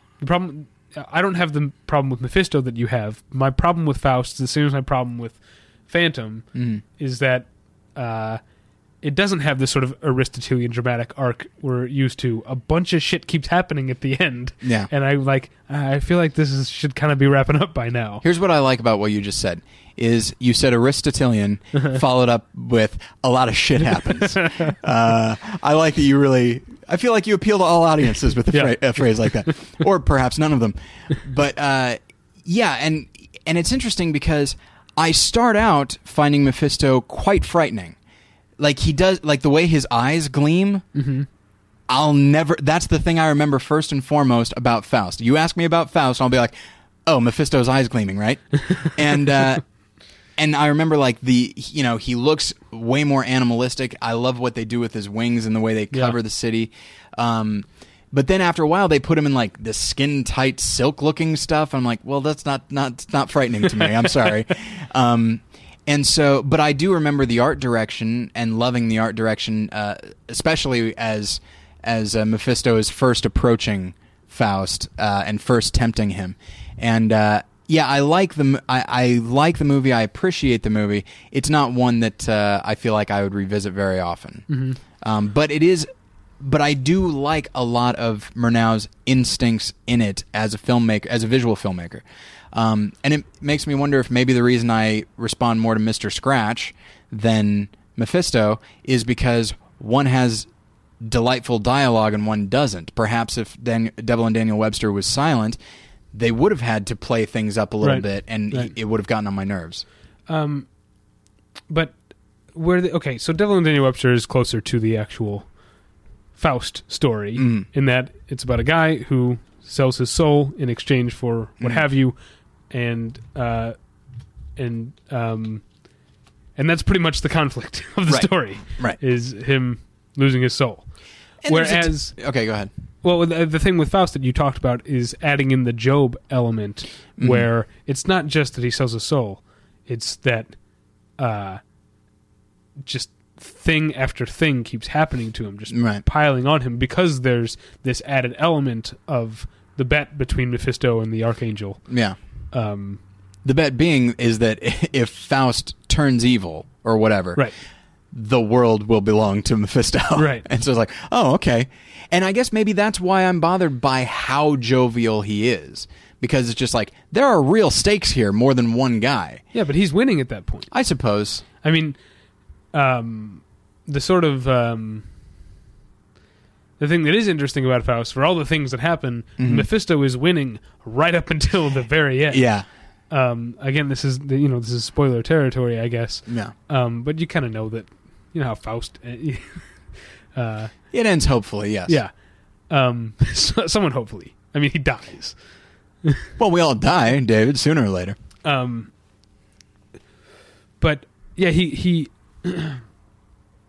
I'm trying to remember all the things that happened to him. There's another plague element, or pestilent yes, element, very much so. And he has the power to heal people. That was one of the things he sold, that he had Mephisto do for him. But then the townspeople turn on him because they can tell he's evil, because he shies away from the cross or something like that. I can't remember exactly. It's been a while since... I don't recall. Again, we started preparing for this episode a year ago. And I haven't seen this movie in 7 years. I'm sorry. And so he's shunned by the townspeople, and then he wants this woman, so he makes Mephisto make him young. Yeah. But then eventually she is. There's a lot of the townspeople turning on Faust and the woman that he's in love with, because they end up burning her at the stake. Yeah. Which is sad. Yeah, and that's where the ending comes in, is that Mephisto has tricked Faust. He had made him look young again to win this woman's heart, but now the only way that he can have her back is if Mephisto says, "Okay, you can have him back, but I'm going to make you look your actual age." And so he turns him into an old man again, and he leaps on the fire as she's burning in the stake. And in that moment, as they're looking into each other's eyes, she realizes who he is, this old man. And so that's kind of it does have a very beautiful ending. It just takes a few too many turns to get there for me. And I think one of the things that I do like about it is that what Faust wants is not necessarily fortune and glory, to go with the Indiana Jones and the Temple of Doom way of phrasing it. He wants things that are inherently good, things that we all want. He wants the power to heal people, and I don't think he wants that for his own glory. He wants it because he genuinely wants to help people in the plague. He wants to woo this young woman that he's in love with. That's later. I mean, early, I feel like later in the movie, when he wants the woman, that is more selfish, and he is willing to become young. It's about vanity. Is it about vanity, you think? I mean, I don't know if that's what it's about specifically, but that's certainly, I think it's intentional that you think of that. That's one of the sort of mortal sins. Yeah. And I just think you see him getting sort of more and more corrupted by it, and then redeeming at the end. And it makes me wonder, and I don't know if this question is one that Murnau meant for people to ask, but the idea of, well, he loves this woman and he wants her to love him, and so in a way he's tricking her because now he's young, and in actuality he isn't young, but he's also not. As far as his actual personality, he didn't say change that. Like he's still him, and so I don't know. But one could say but he's got many years of wisdom in a young body, which is almost like cheating. One could say, and so I don't know. And either way, he is deceiving her in some way, shape, or form, and the way that, and in spite of the fact that he's sold his soul to the devil, ultimately he redeems himself by doing a truly selfless act, which is to throw himself on the fire and give up his own, as you say, vanity and such. And so, I don't know. It is interesting now that I think back on it. As cynical, maybe Faust is the best way to sum up the way Murnau saw people, which is pretty terrible and pretty depraved, but they have good in them. They have a tremendous... Not beyond hope. Yeah, not beyond hope, not beyond redemption. They have a tremendous capacity for good in them, and when the chips are down, they will do the right thing. Well, talk about your segues. Let's get into 1927's Sunrise, A Song of Two Humans, which is the first we're going to talk about of his Hollywood films. Is it his first Hollywood film? Yes. Good. You did more research in that regard than I did. So was Faust then his last German film? I would assume so, yes. Okay. He came to Hollywood like so many others. Your Fritz Langs, your Billy Wilders. Mm-hmm. There's another big one, right? Yeah, probably. All right. And he made this film, Sunrise, A Song of Two Humans, which I think is tends to be considered one of the a pretty landmark type of film, or at least one of the sort of biggest films of all time. Is it on the AFI list, or maybe was it on the original one? I don't think it's on either one. No. Well, but it did get some Oscar recognition the first year that the Oscars were right. around. It won actress and cinematography and another one. And it is the kind of movie we expect to win a lot of Oscars, in that it's it's very overtly emotional. Mm-hmm. It's there's a lesson learned at the end. Yeah. There's a happy ending. Mm-hmm. The good are rewarded, the bad are punished. Yeah. The hero has learned a lesson, but there's also fantastic production design. Yeah. It's also, I think, I remember having this thought while watching it, and watching City Girl, another one that I'm going to talk about at the end. This will be the last you've seen, yes. right? So I'll talk about City Girl quickly at the end. Something that both of these have to do with sort of farm life or rural life or country life, and I feel like it's a thing that American audiences and German audiences at the time probably had in common, and things that he was bringing to him that you can see in some of these older films of his. I'm trying to think of a specific example, and I can't. But I guess Faust has some like village life to it, I feel like things that he was bringing as a German could very easily be seen as American values as well, and that's it's. And you see it in Metropolis as well, as a general distrust for the city, and which even you don't even have to mention the village to know that cities, to know that it's obviously better than this, right? Like, right. Look at this kind of moral depravity and such. Yeah, and I feel like that's. I don't know if that's an actual American ideal, but that's a Hollywood ideal from the beginning. Like, anytime you have a city character and a country character, the country character is the good one, the purer one. Which is astounding to me. I remember I think we talked about this when Paul Gilmartin was here. The idea of Hollywood putting out this ideal while many of the people in Hollywood who insist on that ideal would probably never want to go to a small village. They would want to stay in Hollywood. I'm one of those people, by the way. Yeah, I know you hate people in small towns. I don't hate the people, but I hate the small towns. Oh, okay. And I'm terrified of the people. Oh, okay. There you go. I'd say that's about the same as hate, right? No, I swear we've had this conversation before. We have had it before, yes. Okay, then I probably made the same analogy. The small town people who are convinced that if they go to the big city, they're immediately going to get mugged or stabbed or raped or something. Mm-hmm. The way they fear, that irrational fear they have about the big city, I kind of have that about small towns. If I'm on a road trip and I have to pull into a small town for the gas station, I get nervous. I feel like I'm going to get Texas Chainsaw Massacred or something. There are weirdos in the way. Like, Ed Gein is just on the other side of this counter here at the at the convenience mart or whatever. See, and I think some people go into a city and they're like, I'm going to get wired. But Yeah, because they got so many Starbucks there. Watch out! So, it's too bad the episode has to continue, isn't it? So back to Sunrise, A Song of Two Humans. We'll just call it Sunrise from this point on. That's a good call. But would you like me to take over? You sound like you're fading. I'm dying. Okay. Well, I'll talk for a minute because I just watched it today. I'd seen some of it before, but this is the first time I've watched it in its totality. What? That's a word. Okay. Entirety is what I probably meant to say. Totality is probably a word, though, right? I think it is. Yeah. Okay. But entirety is what I meant to say.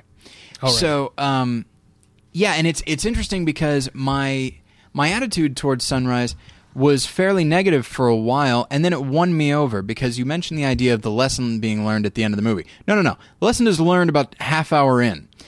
There's an hour left.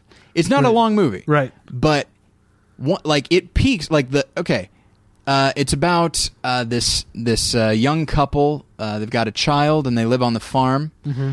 And but as the movie opens, the husband is frequent. Oh, sorry to interrupt, but I want to interject this here. I mistakenly talked about the sound when talking about Haunted Castle. I meant the picture. Mm-hmm. But what's amazing to me, so many of these silent films, when I think back, my memory of them includes sound. Oh yeah, I make that up for myself, and the crying baby, I can hear it in my head right now. It's very evocative. Yeah, I can hear the sounds of the city when I think back on Metropolis and on Sunrise. Yeah, that is one of the fascinating things about these films. For me, it's the same as a foreign film. When I think back on a performance, I remember it in English. Right.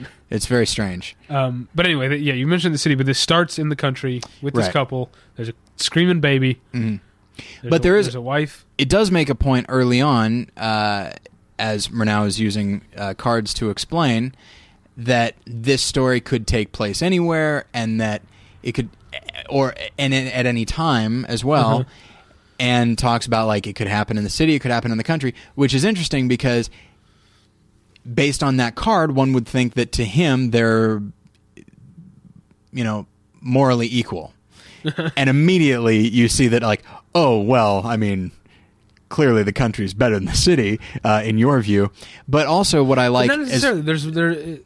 Good things happen in the city. Yeah, early on, that's the impression we get because there's the city woman. Yes. Not the city girl, which is the next movie we're going to talk about. But there is something that really interests me as far as art direction. You go into the city, you see cars, and you see suits and very very modern looking things. Yeah. Whereas electricity. For example, whereas in the country you see, peasant garb. It really could take place at any time. Exactly. Which is why there's a scene where a character is running into the woods, and you see a trolley car go by, and you're like, whoa, whoa. It's so jarring to see modern technology, and that trolley car takes her into the city, and it's a whole other time. And that's one of the things that I like about it. I find it really interesting. Let's get back. I don't want to just do a plot summary, but this does have, Last Laugh, it has a pretty straightforward plot. Yeah. There's the couple. The man is having an affair with this woman who's come from the city. The woman from the city is what she's credited as. And she's pure evil. No question about it. And I like that. She is.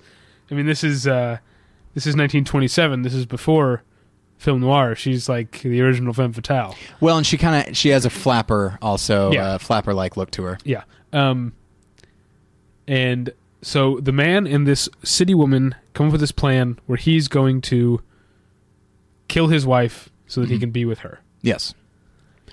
Now mention the child, by the way. I watched this with Jen, and she's like, what happened to the kid? And it's no one noticed. Yeah. Well, we know it takes a village to raise a child, so it'll be fine. Yeah.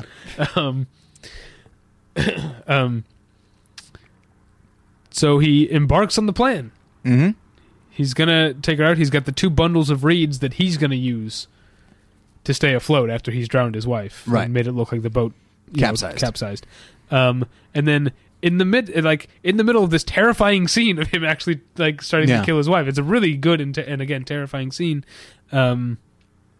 Which I will say this, he stages it really well because of course, the wife is just the image of purity, right down to her blonde hair to the city woman's black hair.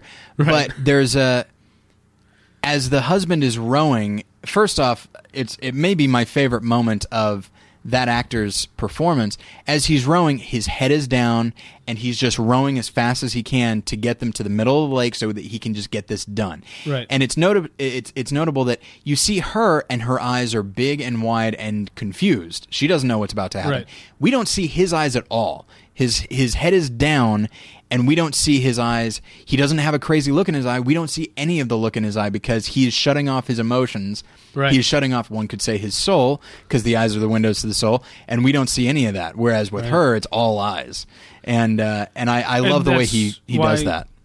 When he is forced to look into her eyes, when he's trying to kill her, that's when he, I guess, remembers that he loves her or whatever. I guess so. Again, it's kind of a simplistic story. Yeah.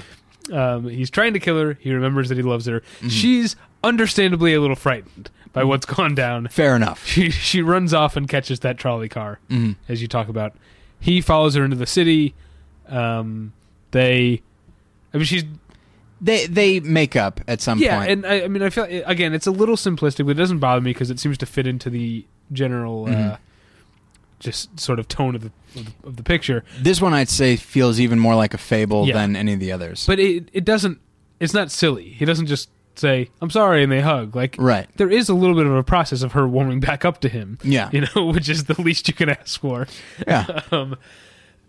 But then they have this essentially a date, I guess, in the city. Yeah, that's it's an adventure. It's magical too. Yeah. And I mean, it really is like the magic of cinema. We've been talking. You think of Murnau as this German silent film director who made these serious and depressing movies like The Last Laugh and Nosferatu, but he really did make.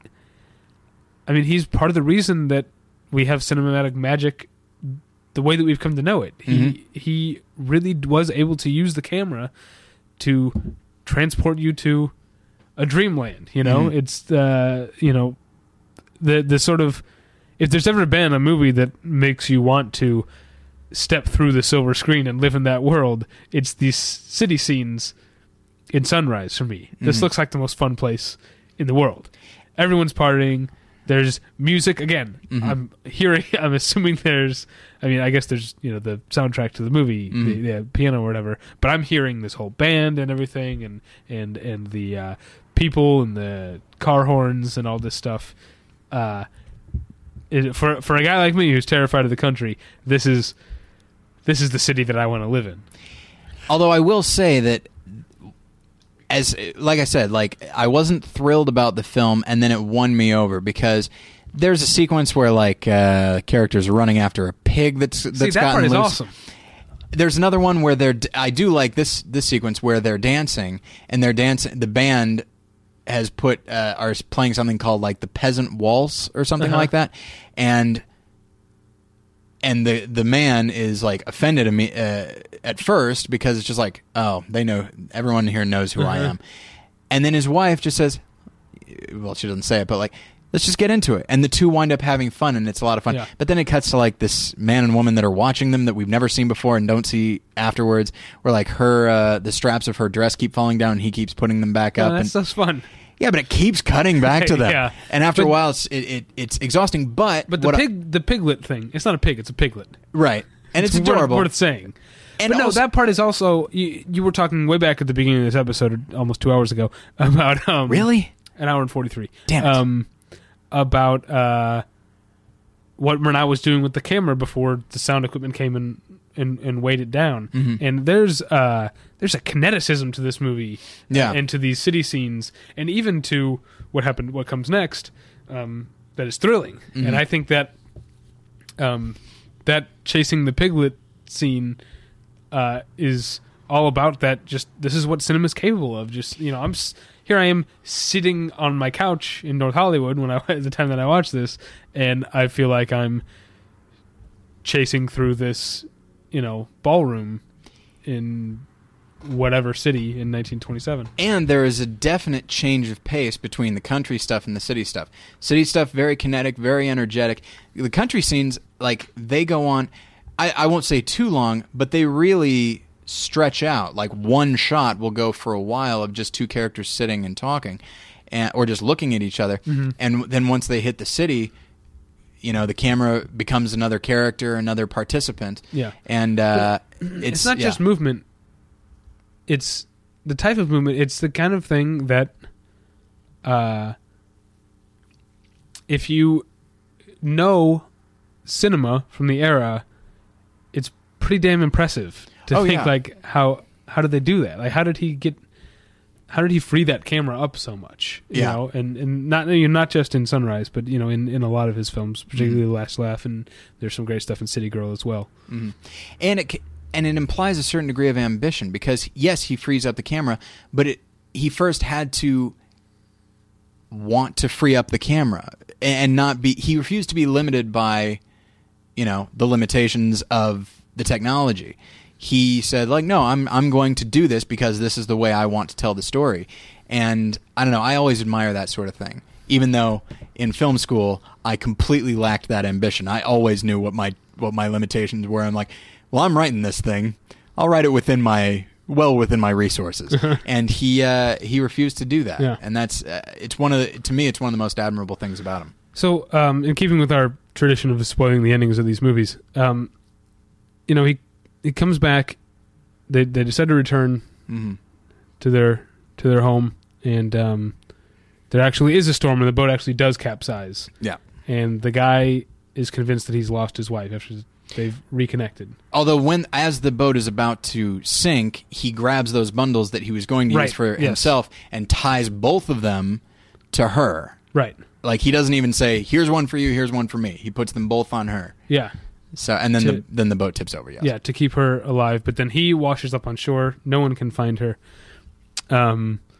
He goes back to the house and starts crying. Right, as I recall, much the same way that the wife did earlier when she sort of, I guess, realized he was having an affair with a woman. Yeah, you've seen this today. Yes, seen it months ago. And then, what do you think this says?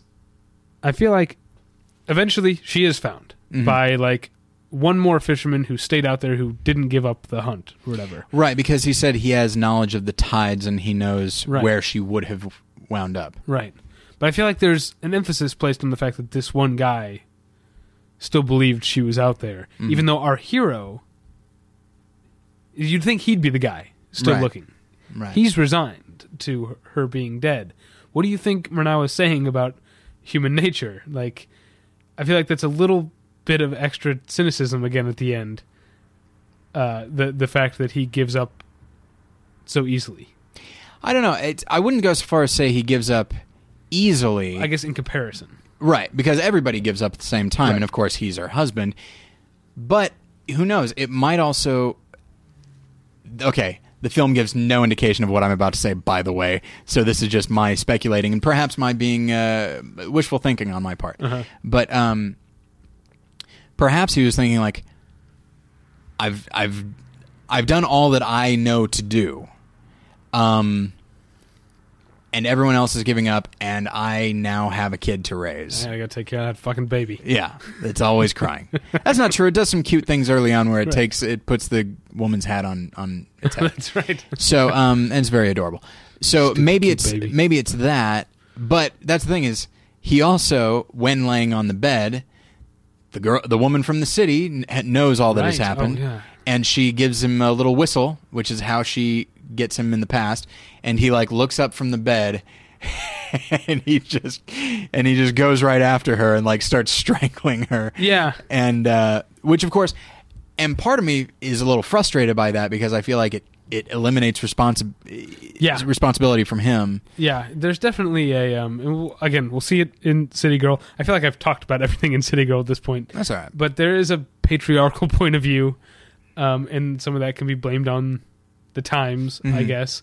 But this femme fatale, all the blame gets put on her at that point. And it's probably just not just a function of this, but I think it's also just a practical function of like, okay, well, she's mostly a metaphor at this point. She's barely a person, and she's the metaphor of temptation and seduction and sin and all these other things. So in him, she no longer carries any.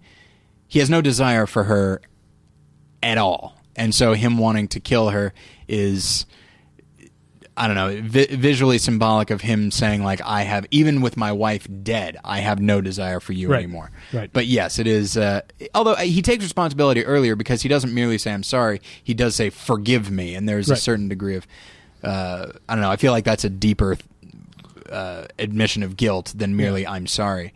So, but yes, it is a little frustrating that it's like, come on, guy. Have a little bit of understanding, the way your wife had for you when you did try to kill her. But yes, you take the good with the bad, I guess. Yeah. Lead actor of Sunrise looks so shockingly like John Hamm, it freaks me out. That's true. I hadn't thought about that. So that's Sunrise. But yeah, I mentioned. I keep harping on this point. The freedom of the camera, but even as the search sequence, the way that the camera is sort of like hovering and moving over the water, again, it's like, how do they, like, you think of these cameras as being so unwieldy at this point in history, and it's astounding. There were shots when they're rowing around the lake before he goes to kill her, and in which I don't know where the camera could be. Like, it's just like, well, we're seeing the whole boat and we're moving along with them. So the camera's not in the boat. Is the camera in another boat that is going at the exact same pace? Right. Like, I can't figure it out now. And it's really, it's really fascinating stuff. But I'll wrap up real quickly with City Girl, because this is another American film he did? Yeah. Okay. And it also has some comedic elements. It's a country guy goes to the city to his father's a farmer, and he's going to be he has to go to the city to make a deal to sell that year's crop, and he has to wait around for a couple weeks, wait for the prices to go up to an acceptable amount. So he's eating lunch at this counter every day, the same place every day, and meets the woman who works there, the young woman, and they fall in love, and he brings her back to the farm with him. Mm-hmm. They're going to get married, and it doesn't really have a lot new to it than what we've already talked about. Mm-hmm. There is certainly the element. This is an element that I hadn't thought of while making the list, but it's come up a couple times now, of the disapproving father. Because this father is a real prick to the guy's new fiance. And then, of course, there's the city versus country element, and this one is a little bit, I guess, not. It's sort of like Sunrise, showing the good and the bad. Mm-hmm. This one was pro country and pro city. I mean, like, there are a lot of the people that she works for back on the lunch counter in the city are kind of, ruthless and uncaring, but also a lot of the farm hands back in the country are sort of leering and predatory and a little rapey and gross. There's a little bit of a rapey element. This is what I'm afraid of in the country. It's just all Deliverance for you, isn't it? Yeah. Okay. That Deliverance is the perfect horror movie for a person like me. Okay. Texas Chainsaw is up there. Yeah, that's a big one too. Especially because you're kind of hippie-ish, and they really go for the hippies. I resent that. And then, of course, there's the... obviously, both people have to learn lessons, but I feel like the woman character has to compromise more, and that's maybe a bit of a complaint, but at a certain extent, it's like Patton Oswalt's bit about the searchers. It's like, this is the time it took place. You kind of have to... Yeah. You kind of have to accept it. We've progressed a little. And that actually makes me... I want to go back to Sunrise to talk about the role of women in the film, because I do think that in that film they do exist largely as metaphor, because as evil as the woman from the city is, the wife could not be more saintly. You know what I mean? So while certainly the man blames the evil woman and doesn't take a great deal of responsibility himself, at no point does the film say that, like, his wife drove him to that woman or anything like that. Like, a woman is the only... crying baby. What was that? No question about it. Murnau hated children, but and so like the only truly spotless character in the film is a woman, and so at the same time she's not allowed to develop very much as a character. So I do think it's City Girl improves on that a bit. I would say that the woman is a character in the movie. Okay, but it's still sort of my vocabulary suffers when I'm sick. The onus is on her, I guess, to adjust. Okay. But also, I guess the father has to. Okay. Has to learn to not be such a prick. And I don't know. I obviously, like all this other stuff, haven't seen it in months, and I don't know the actor who played the father, but he does a really good job of being unlikable. That's good. That's good. Yeah. It's so. So how do we sum this up? It is Murnau died in 1931. Yeah, City Girl was 1930. As far as how I would sum it up, I guess, there's I do this other podcast called Previously On. I've heard of it. And my co-host Sean is fond of saying, I don't know if he's ever said it on the podcast, but he said it to me before, that as much as everyone loves The Sopranos, it's still somehow underrated. And I kind of feel that way about like Black Sabbath. Like everyone knows Black Sabbath is a good band. No, Black Sabbath is a great band, and I kind of feel that way about Murnau. Like I feel like people are certainly aware of Nosferatu, and if they know about film, they're at least aware of The Last Laugh, I guess. But I feel like he's still somehow underrated. Like his influence on what was to come is maybe not appreciated as much as it should be. I think people point to Nosferatu and then they move on to Fritz Lang. Now, Fritz Lang was great, don't get me wrong, but yes, Murnau, I mean, if you watch The Last Laugh, of course, these are the only the movies I've seen. You watch Last Laugh or Faust or Sunrise, like this is a master of filmmaking, I would venture to say. Now, of course, as far as storytelling, perhaps he could have tightened things up a bit. Yeah. But as far as filmmaking, like I can't think of a master of technique, and he never did technique for its own sake. He always did it to suit the story, to suit the themes, and he's just somebody who deserves to be remembered amongst the great silent film directors. And I think people probably do, but I find myself I think they say like, oh yeah, Murnau was great, but you almost feel as though it's lip service. And hey, I mean, I have no room to talk. I've only seen 4 of his movies. You've seen far more than I have. Fritz Lang was the better storyteller, and Sergei Eisenstein was the better editor. But as far as what was possible with the camera, and again, and like you say, how it could serve the story and the morality and the theme. He was probably, I would say, unparalleled among silent filmmakers. And here's one thing that I'll say, and I know this sounds a little silly. No, it doesn't sound silly, but it sounds maybe a little sappy. So I don't know if I've mentioned it on this show, but I recently rewatched Metropolis, the restored edition, where there's still a couple things missing, and I love it. I wasn't a big fan of Metropolis before because I did not find it satisfying from a narrative standpoint. Of course, beautiful visually, of course. I just said of course twice, sorry. That's okay. But it's late. Oh man, it is a little late. So it's okay, I'm not going to work tomorrow. Oh yeah, that's right. You're going to the Pitch Fest. No, I'm sick. Oh, you're sick. I'm sorry. That's why you're not going to work tomorrow. I am sick. Yeah. No, it all works out. But I'm just saying it's convenient is all. So anyway, but watching with the restored footage, and of course the restored footage very grainy, and that's a nice little visual signifier of like, oh, I haven't seen this bit before. But I love Metropolis now. I find it so much more gratifying to watch from a story standpoint.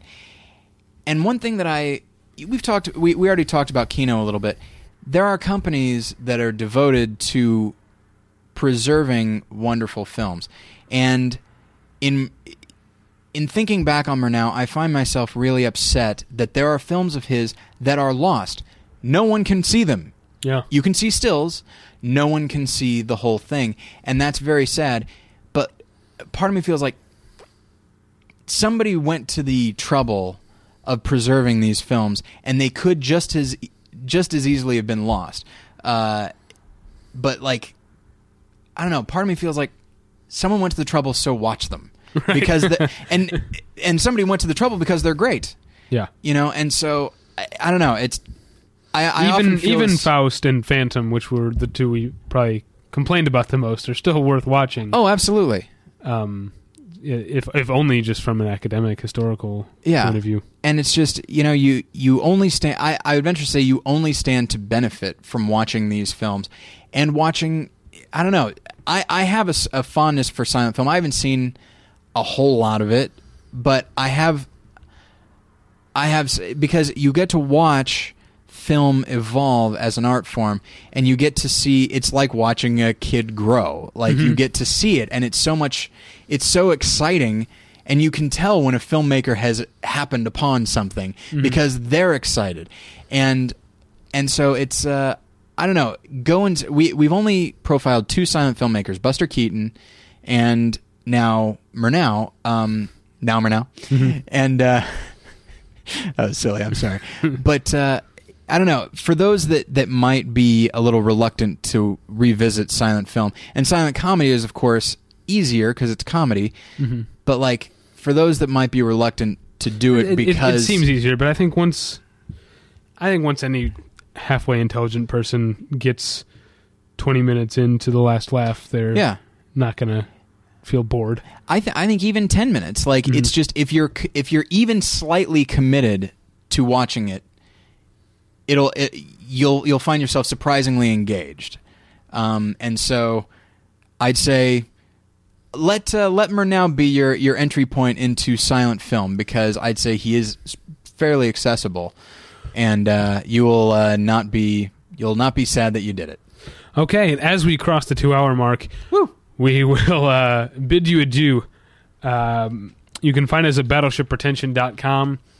or in iTunes. You can email us, david@battleshippretension.com or tyler@battleshippretension.com. You can follow me, David, on Twitter @thepretension, or follow Tyler on Twitter at twitter.com/morelessons, which is the official Twitter of his other podcast, More Than One Lesson, at morethanonelesson.com. We're in iTunes. And you can find my other podcast, the weekly television review show Previously On, at previouslyonshow.com or in iTunes. So thank you for listening. And we'll get you next time. Bye. Bye.